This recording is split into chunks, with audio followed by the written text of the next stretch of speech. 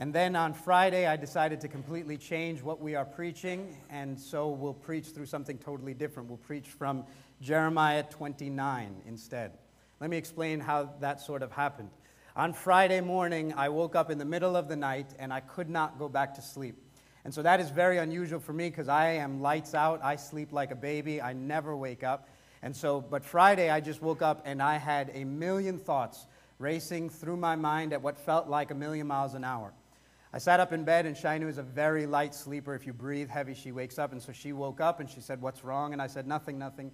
You can go back to sleep." She pressed again and asked me what's wrong, and so I began to tell her that I was just burdened with so many thoughts and thinking about our church, and I could not go to sleep. And so I began to think, and I couldn't fall back asleep.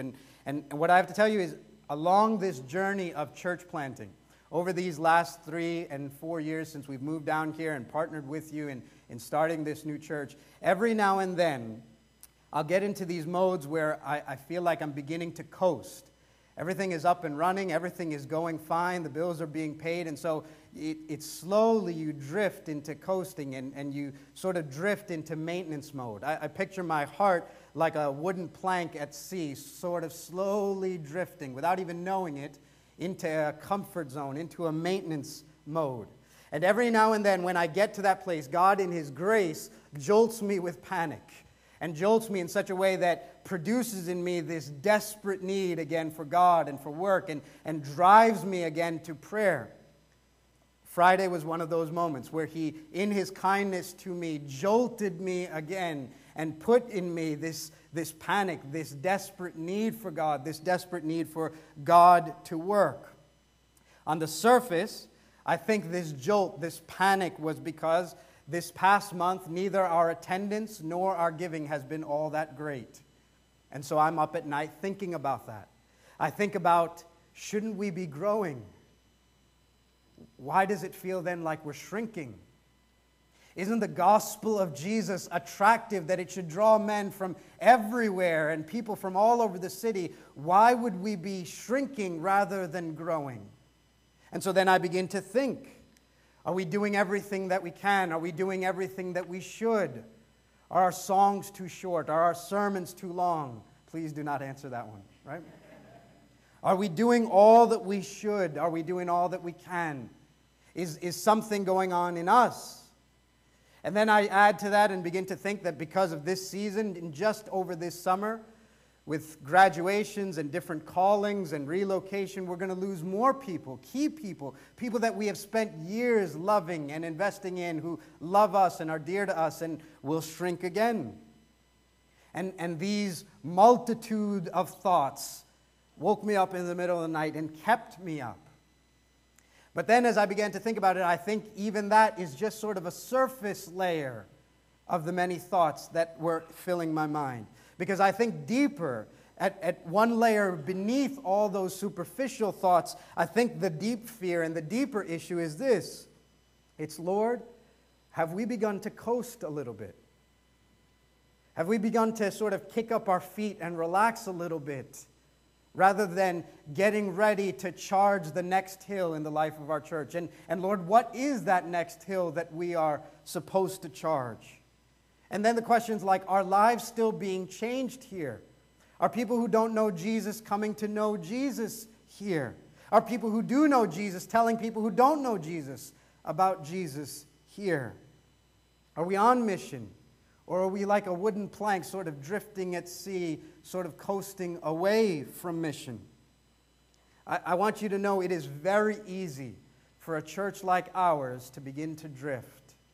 We have a space now. Bills are being paid each week. No matter what, 7 days from now, there's going to be another service for people to attend. These things are up and running. It's easy for us to drift. I want to read you a quote from a pastor named Mark Driscoll.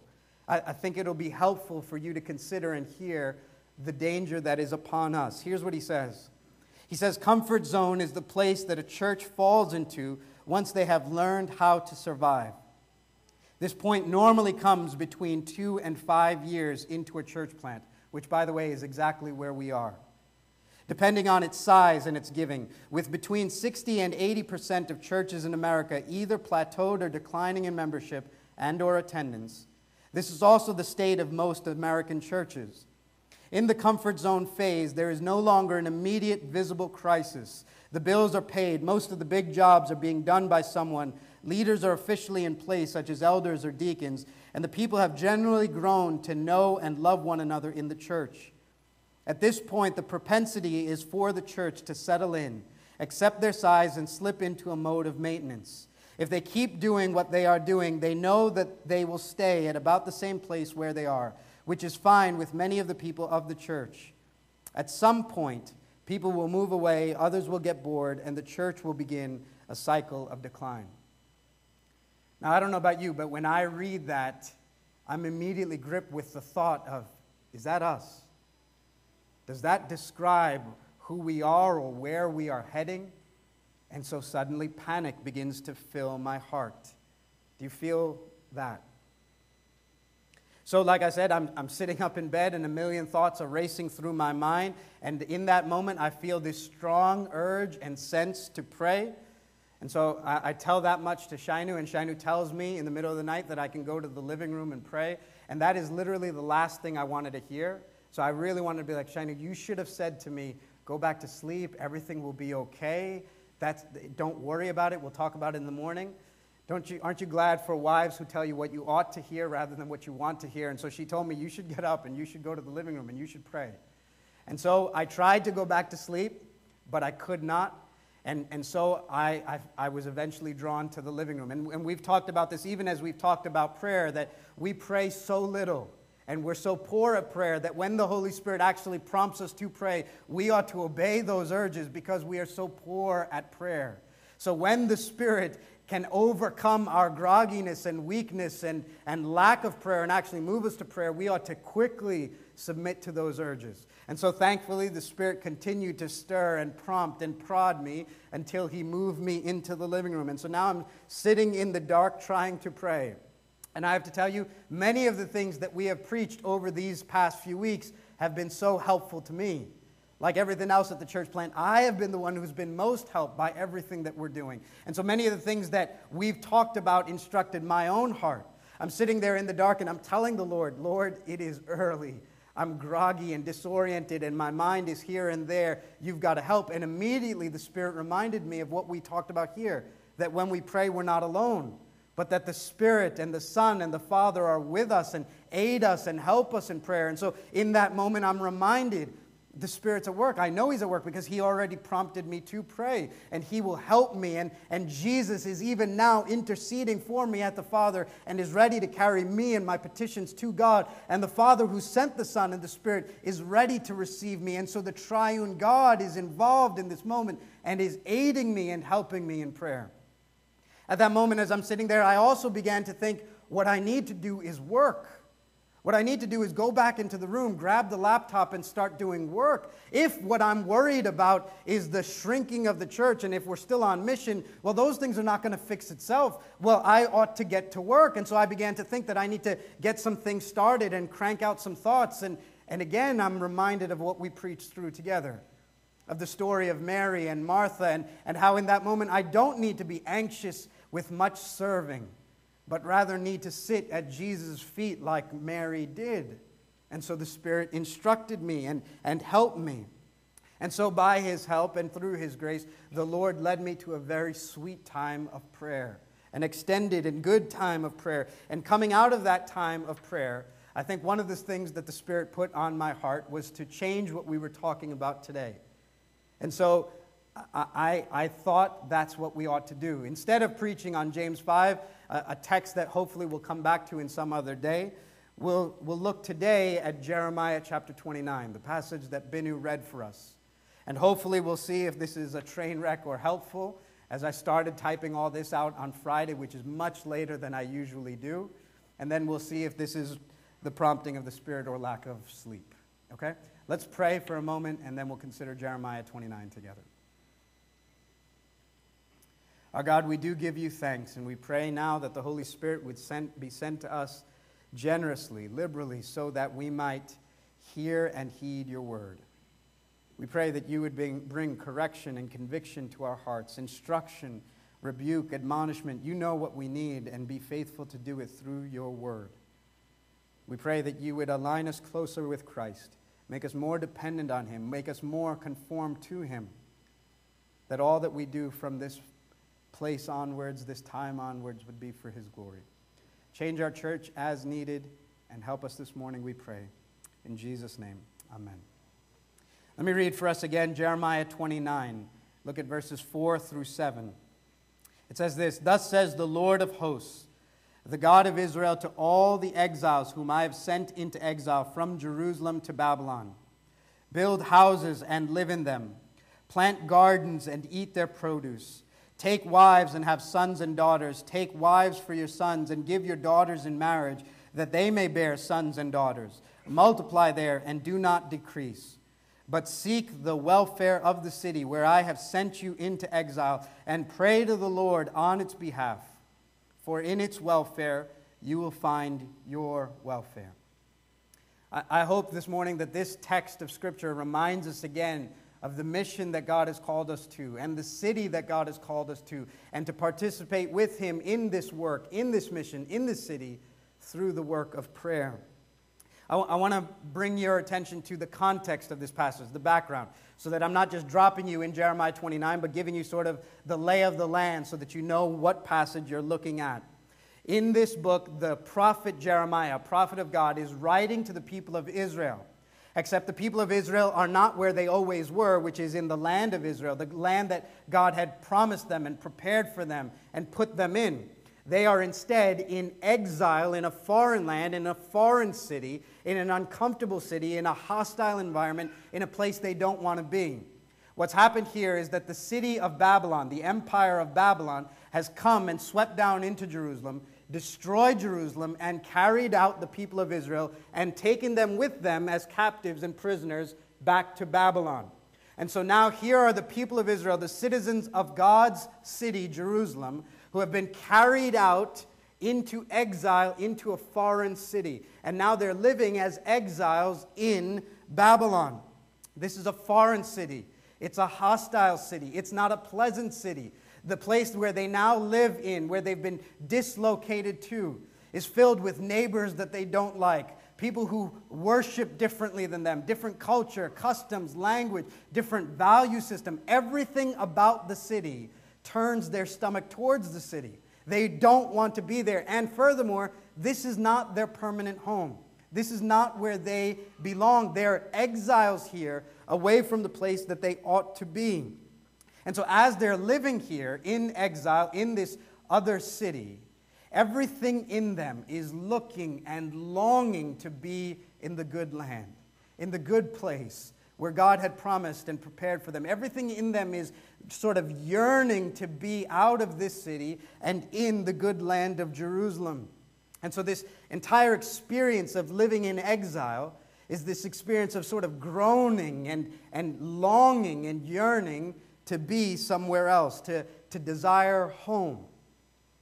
Now, when the New Testament starts writing about the church of Jesus Christ, people like you and me, people who belong to Jesus and believe in Jesus, the New Testament borrows this language of exile. And it's not to say that we are Israel living in Babylon, but to say, like Israel in Babylon, this is not our home. This is not your permanent home. This is not your final destination. That, in a sense, we too are living like exiles with a heart that is longing and yearning and groaning for our real home. If you belong to Jesus, if you're a Christian, then the scriptures say that God has prepared and promised a place for us.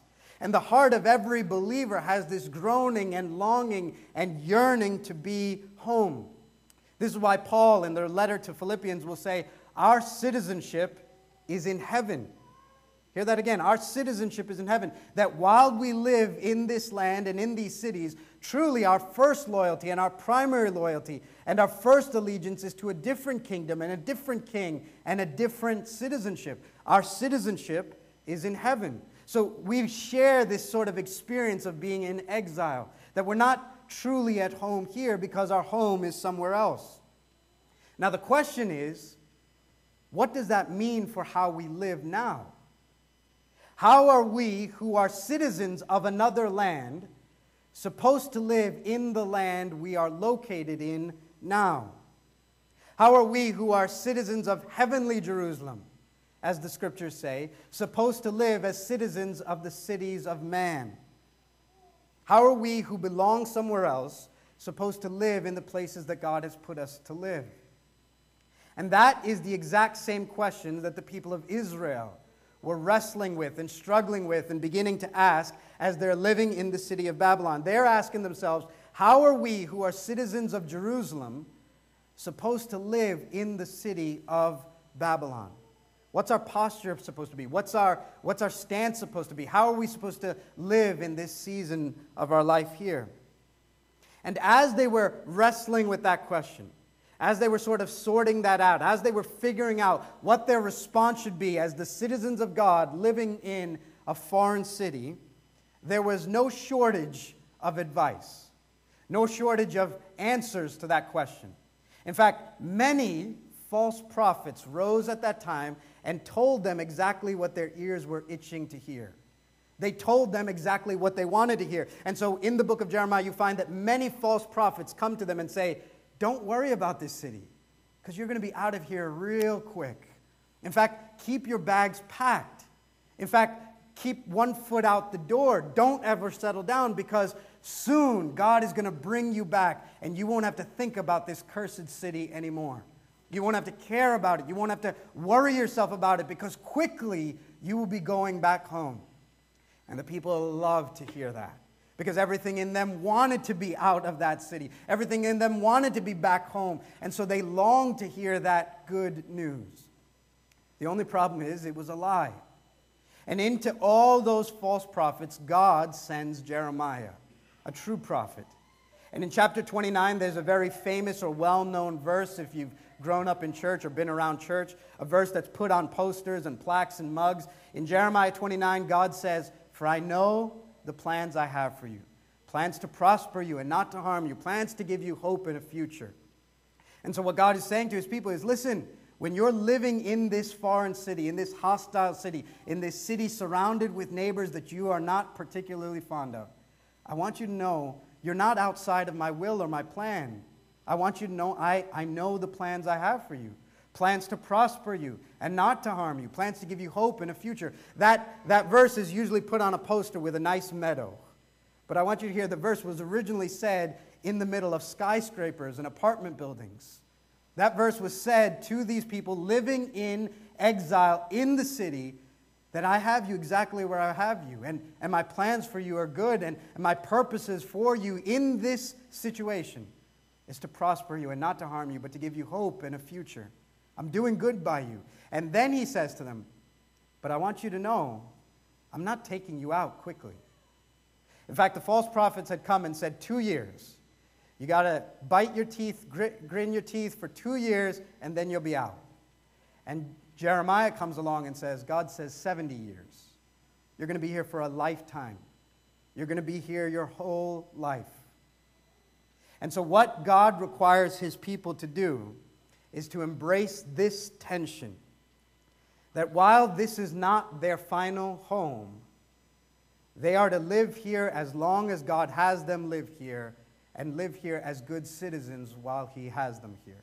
They're to embrace this tension that while their citizenship is in the city of God, they are to be the best citizens in the cities of man. Right? While their citizenship is in the city of God, they are to live here in the place that God has put them in as the best citizens of that land. They are not to pack their bags. They are not to live with 1 foot out the door. They are not to live with an eye to a distant place primarily or solely. In fact, listen to what God says to them in verses 5 and 6. He says, build houses and live in them. Plant gardens and eat their produce. Take wives and have sons and daughters. Take wives for your sons and give your daughters in marriage, that they may bear sons and daughters. Multiply there and do not decrease. God says to them, here's what I want you to do. I want you to settle down. I want you to build homes. Right? It's the difference between building a tent And God's saying to them, build a home here. Right? You build a tent because you're going to be quickly on the move. You're going to be ready to get out the first second you can. And yet God is telling them, no, I want you to lay the foundation and pour the concrete and hammer the nails and build a house and live there. Because you're going to be there for a while. I'm not asking you to quickly run. I'm asking you to settle down and establish roots. He says to them, plant gardens and eat their produce. Any of you that helped Richard in our community garden project, just that small thing, know if you're going to eat food that you yourself planted, that's going to take time. You don't build a garden if you're planning to run out. You build a garden if you're going to stay, if you're going to be there long enough to tend to it and care for it and watch these things grow and eat the rewards of your hard work. And so he's telling them, you're going to be here a while. He goes on in verse 6 to say, and I want you to get married and have babies and raise your families. Where? Right here. You're not putting your life on pause till you get back to the good place. Right here, I want you to have children and raise families here in the city that I have sent you to exile to. They're not to live with no concern for the city that they're in, just sort of waiting to run out, but they're to live for as long as God has them there as good citizens of that land. They're to settle down and establish roots and be where God wants them to be. So not only are they not packing their bags, not only are they living with one foot out the door, he then goes on to say, and after you've built your homes and planted your gardens and had babies and raised families, look at what he says in verse 7. But seek the welfare of the city where I have sent you into exile and pray to the Lord on its behalf, for in its welfare you will find your welfare.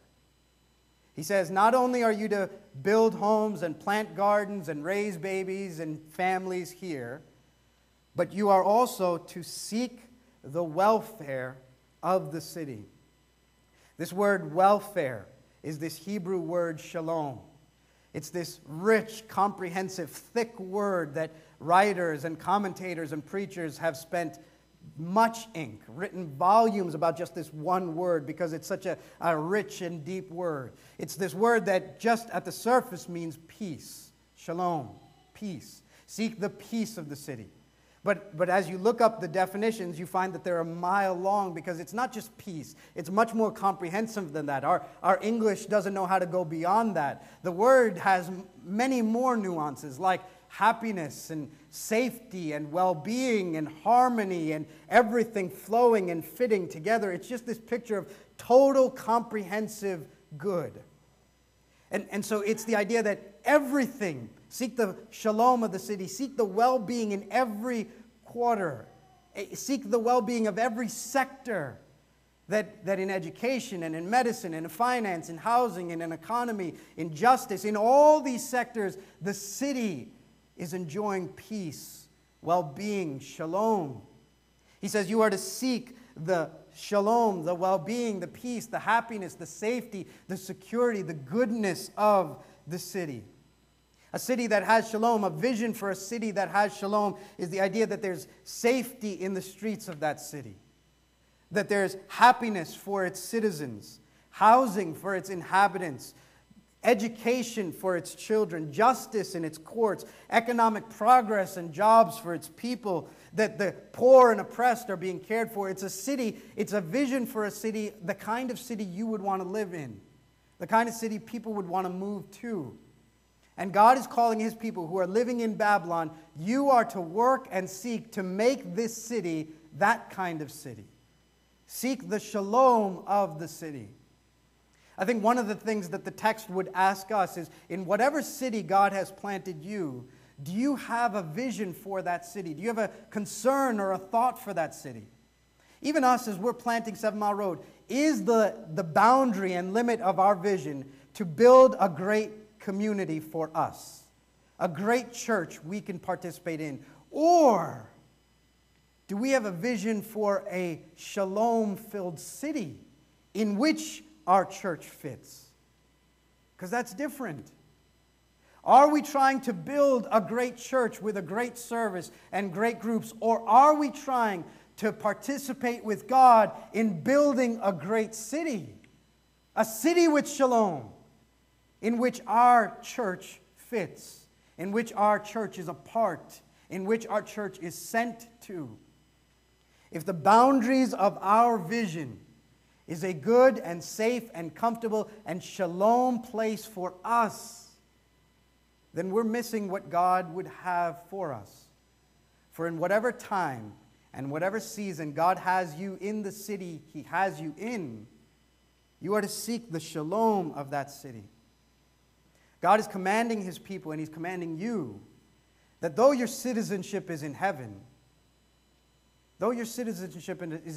you ought to be the best citizens on earth. Right? Christians sometimes adopt this posture of one foot out the door. And it bothers secular people around us because sometimes, as the saying often goes, we are so heavenly bound that we're no earthly good. We're ready for heaven, and we do not care if everything around us burns so long as we get there when it's done. And God instead is calling His people to seek the shalom of the city that God has sent them to. And twice in this passage, notice that He says, to the city where I have sent you into exile. Hear that again. They're not there by accident. They didn't end up there because of misfortune or bad luck. They didn't end up there because they don't have enough money to move out or enough resources to get out. They are exactly where they want to be because God says, to the city where I have sent you into exile. In just 4 verses, He says that twice, sort of to highlight that. He says that in verse 4. He says it again here in verse 7. To the city that I have sent you to. God sent them there. And God sent you to live exactly where you live. In whatever quadrant of our region you're located in, whatever part of the city or outside the city. What if you really began to think, hear me, what if you began to think that you live in the city, in the neighborhood, on the block, on the street, in the house, next to those neighbors that you live at, because God has you there? You're not there by accident. You're not there by misfortune. You're not there just as a stepping stone to somewhere else. He has you where He has you for the reasons He has you for. God sent them and you into that city. He says, we are to seek the welfare of the city where I have sent you into exile. And then He goes on to say, and when you're there, seeking the shalom, the well-being, the comprehensive total goodness of that city, He says, and pray to the Lord on its behalf. Did you hear that? While you're there, seeking the shalom of the city where I have sent you to exile, pray to the Lord on its behalf. Now that sounds like no big deal. We've been talking about prayer. Prayer is not difficult. Anybody can pray. So what's the big deal with God saying to them, pray to the Lord on its behalf? I want you to remember again who God is asking to pray and what He's asking them to pray for. He is asking the people of Israel to pray on behalf of the city of Babylon. The city that just had plundered their city and destroyed Jerusalem and carried them as captives and enemies into their city. And they are to sit there and live there and pray to the Lord for the shalom and blessing of this foreign, hostile city filled with neighbors they are not fond of.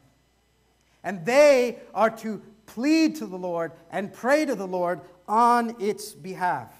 You think about that.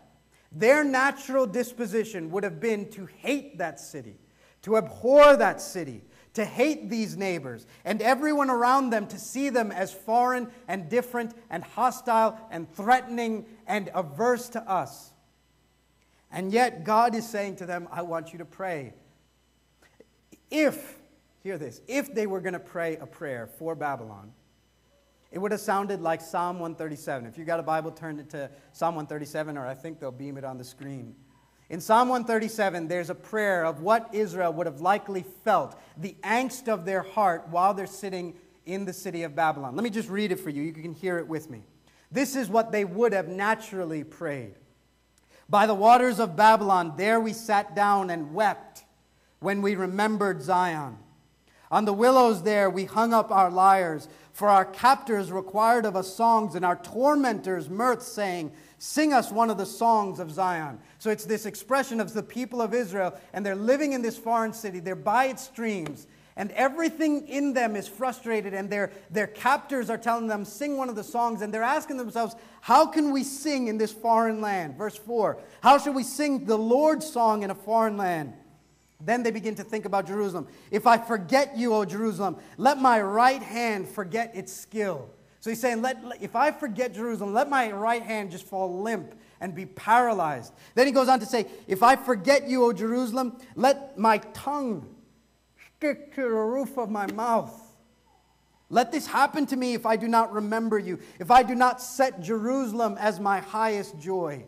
And then he prays in the anguish of his soul. He says, remember, O Lord, the Edomites, the day of Jerusalem, how they said, lay it bare down to its foundation. So he's calling on the Lord, saying, remember how these people came into our city and laid the whole city bare, ruined the whole thing down to its foundations. He goes on in verse 8 and 9 and says, O daughter of Babylon, doomed to be destroyed, blessed shall be he who repays you with what you have done to us. Blessed shall he be who takes your little ones and dashes them against the rocks. All right, the Bible is a very raw and unfiltered book, and it captures what their emotions would have been. Do you get it? I'm saying these people would have every reason to pray, Lord, visit them with judgment as they treated us. And as they took our little ones and destroyed their little ones, it would have been natural for the disposition of their heart that every word they speak about the city of Babylon to be curses and disdain and full of hatred and full of fear and full of anger for that city. And it's to them that God says, seek the shalom of the city where I have sent you into exile, and pray to the Lord on its behalf. They were not to pray Psalm 137. They were instead to pray Psalm 122. Turn there for a second. Psalm 122 is the passage we used in our call to worship this morning. This would have been a prayer that they had grown up praying. This would have been a prayer they had prayed many times for their beloved city, Jerusalem. Hear it with me. Psalm 122 is a pilgrim who's being called from the villages with all the other travelers to go up to the city of God in Jerusalem. And you're going to hear his joy at just the prospect of being able to go to God's house with all of his brothers and sisters. He says this, I was glad when they said to me, let us go to the house of the Lord. And then it's almost like he zoomed there quickly. Our feet have been standing within your gates, O Jerusalem. And as he's standing in Jerusalem, he swells up with pride for the city that he loves. Jerusalem, built as a city that is bound firmly together, to which the tribes go up, the tribes of the Lord, as was decreed for Israel, to give thanks to the name of the Lord. There thrones for judgment were set, the thrones of the house of David. So it's this city, it's this holy city, it's this royal city where the king resides and all of God's people. And then he prays this in verse 6. Pray for the peace of Jerusalem. What's that word? Shalom. Welfare. Pray for the shalom of Jerusalem. Pray for the welfare of Jerusalem. Pray for the peace of Jerusalem. He goes on to say, may they be secure who love you. Peace be within your walls and security within your towers. For my brothers and companions' sake, I will say, peace be within you. For the sake of the house of the Lord our God, I will seek your good. Here's a prayer that every Jew would have prayed their whole life.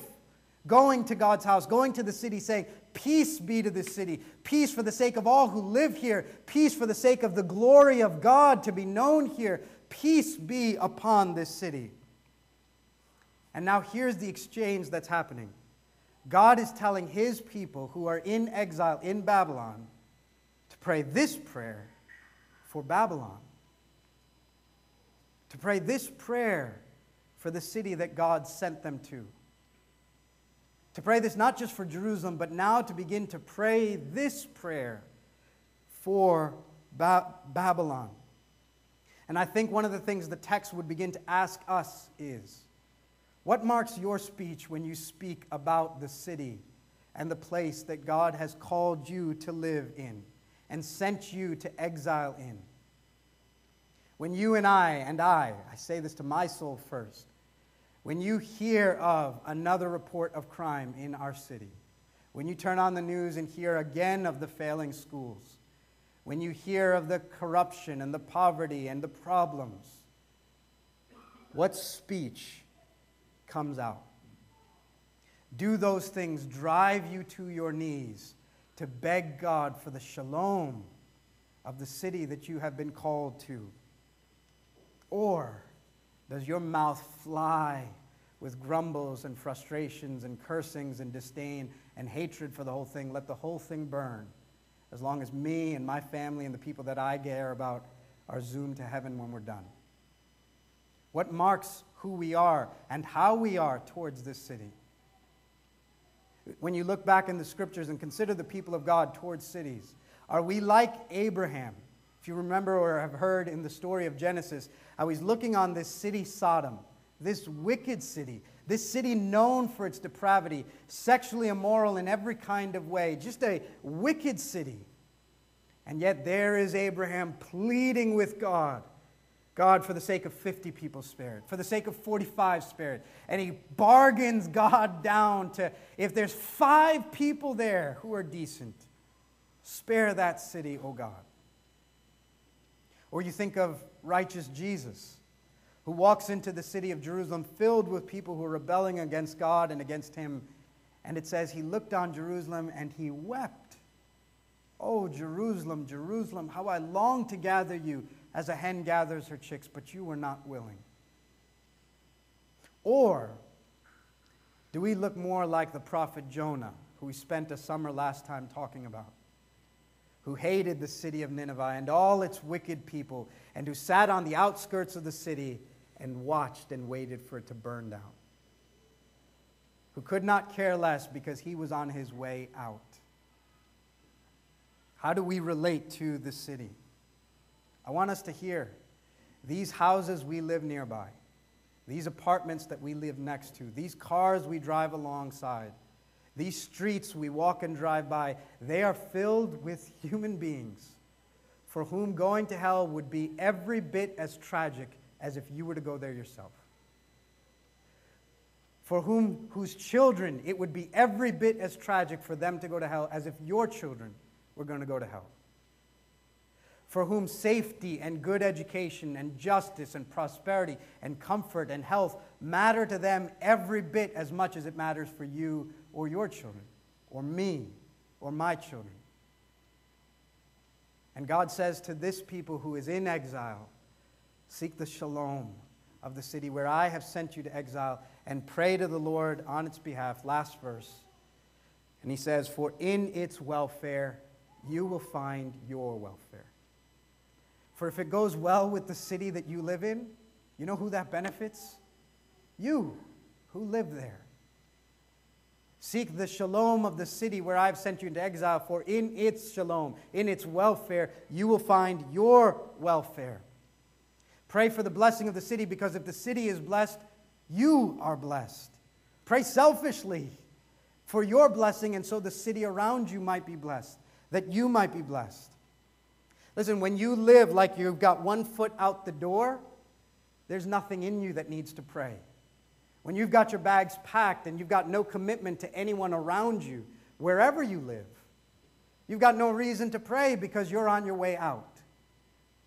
But if you do as God says and build homes and plant gardens and raise babies and families, then it produces in you a desperate need that the city would do well, because you've put your lock in with the city. You're stuck here too. And so you want this city to do well so that it might go well for you. At the prospect of living in Philadelphia and staying in the city for me and my family, it's changed how I pray about the city. You know, I need good schools. You know why? I got 2 kids. I've got stock in this thing. I'm begging God now for good teachers and good administrators and good classes and good education, because if there's welfare, shalom in the city, there's shalom for me. For my children will be blessed in the blessing of the city. I beg God with you, we pray for safety, and we ought to, for police officers and safety in our streets, because if the city's safe, you know who it benefits? Me and my family as we walk down the street and drive down the street. We ought to pray for racial equality and harmony in our city, so that there wouldn't be a street in our city where a person of any race could not freely walk. Because if that blesses the city, we're blessed by it. We have to pray for good leaders and good politicians to rule with wisdom. We have to pray for good judges and justice in our courts. We have to pray for the poor and the oppressed. We ought to pray for the comprehensive, whole well-being of the cities that God has called us to. For in its welfare, you will find your welfare. And if we build homes and plant gardens and have babies and raise families, and we seek the welfare of the city that God has sent us into exile to, and pray to the Lord on its behalf, in its welfare, we will find our welfare. I want you to hear, even the city of Philadelphia has a prayer, if you will pray. Even this city has a prayer, if you will pray. And pray for the shalom of this city and the cities that you live in. And I want to end by saying this. All of this points us to and is a picture of the good news that's at the very heart of our faith. Israel was called to do what? To be in exile, be sent to a place that is foreign to them so that they might do good for those around them. Who's that a picture of? You've been called and sent to a place, some of you to the ends of the earth, and sent to this crummy place for the good of all those around you. Who's that a picture of? But the Lord Jesus Christ, the man of heaven, the citizen of heaven, of the city of God, sent to the cities of man to bring about shalom, to bring about peace. In fact, do you know that Ephesians says he himself is our peace? That's saying that Jesus is shalom. That what the cities need is shalom, that what the cities need is Jesus. He is our peace, Ephesians says, who has come to bring those who are far and those who are near to God. This one, sent from heaven, came down, not just to pray for peace, but in himself and in his work to bring about the peace that we so desperately needed. So when we pray, we are pleading on the person and work of Jesus, who is himself the peace and the shalom that our city needs. Only for the sake of the welfare of the cities of man, it cost Jesus his own life. He sought the shalom of the city to the point that they drove him out of the city, near the garbage dumps, and killed him there. That was the cost of bringing shalom to you and to me. Jesus came to a hostile place, to neighbors who looked nothing like him and his Father. And he gave his life, being crucified and killed in the garbage dumps outside the city for the sake of the inhabitants of the city. And we, friends, have been called to that mission. So I'd ask you to consider your hearts this morning. I'd ask the Spirit to work on your hearts as he is working on mine, to bring instruction, to bring correction, to bring change as is needed. Examine your hearts. How do you think about the city that God has called you to? If you're tempted to think, God doesn't care about that stuff, as long as I focus on really spiritual things, that's a lie. Spiritual things is not just this invisible thing. Spiritual things is real things, and God cares about the real city, and God cares that you care about the real city. He cares about it, so you ought to as well. It matters to him what your disposition is to his world, to his cities, and to the people who live there. That matters to God. That is a barometer of your own heart and relationship with the Lord. And then consider how you think about the city. Some of us love the city. and put all our hope in the cities of man. We're wrong.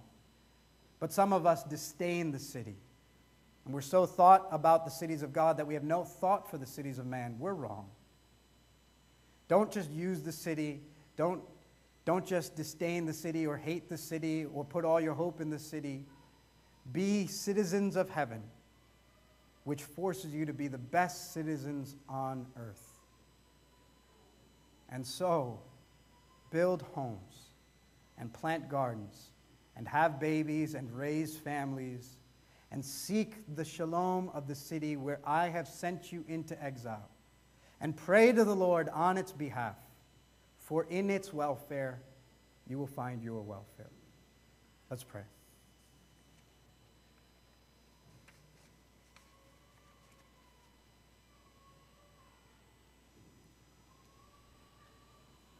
Our Lord, we ask that you would help us as a church to not drift into maintenance mode, to not coast, to not kick up our feet and be satisfied and settled with what you have done, but press on, for you have more and greater things to do here.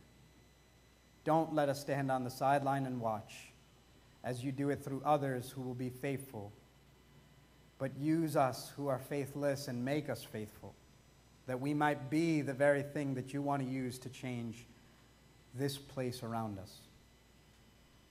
Lord, we pray for the city of Philadelphia. We pray for the shalom of this city.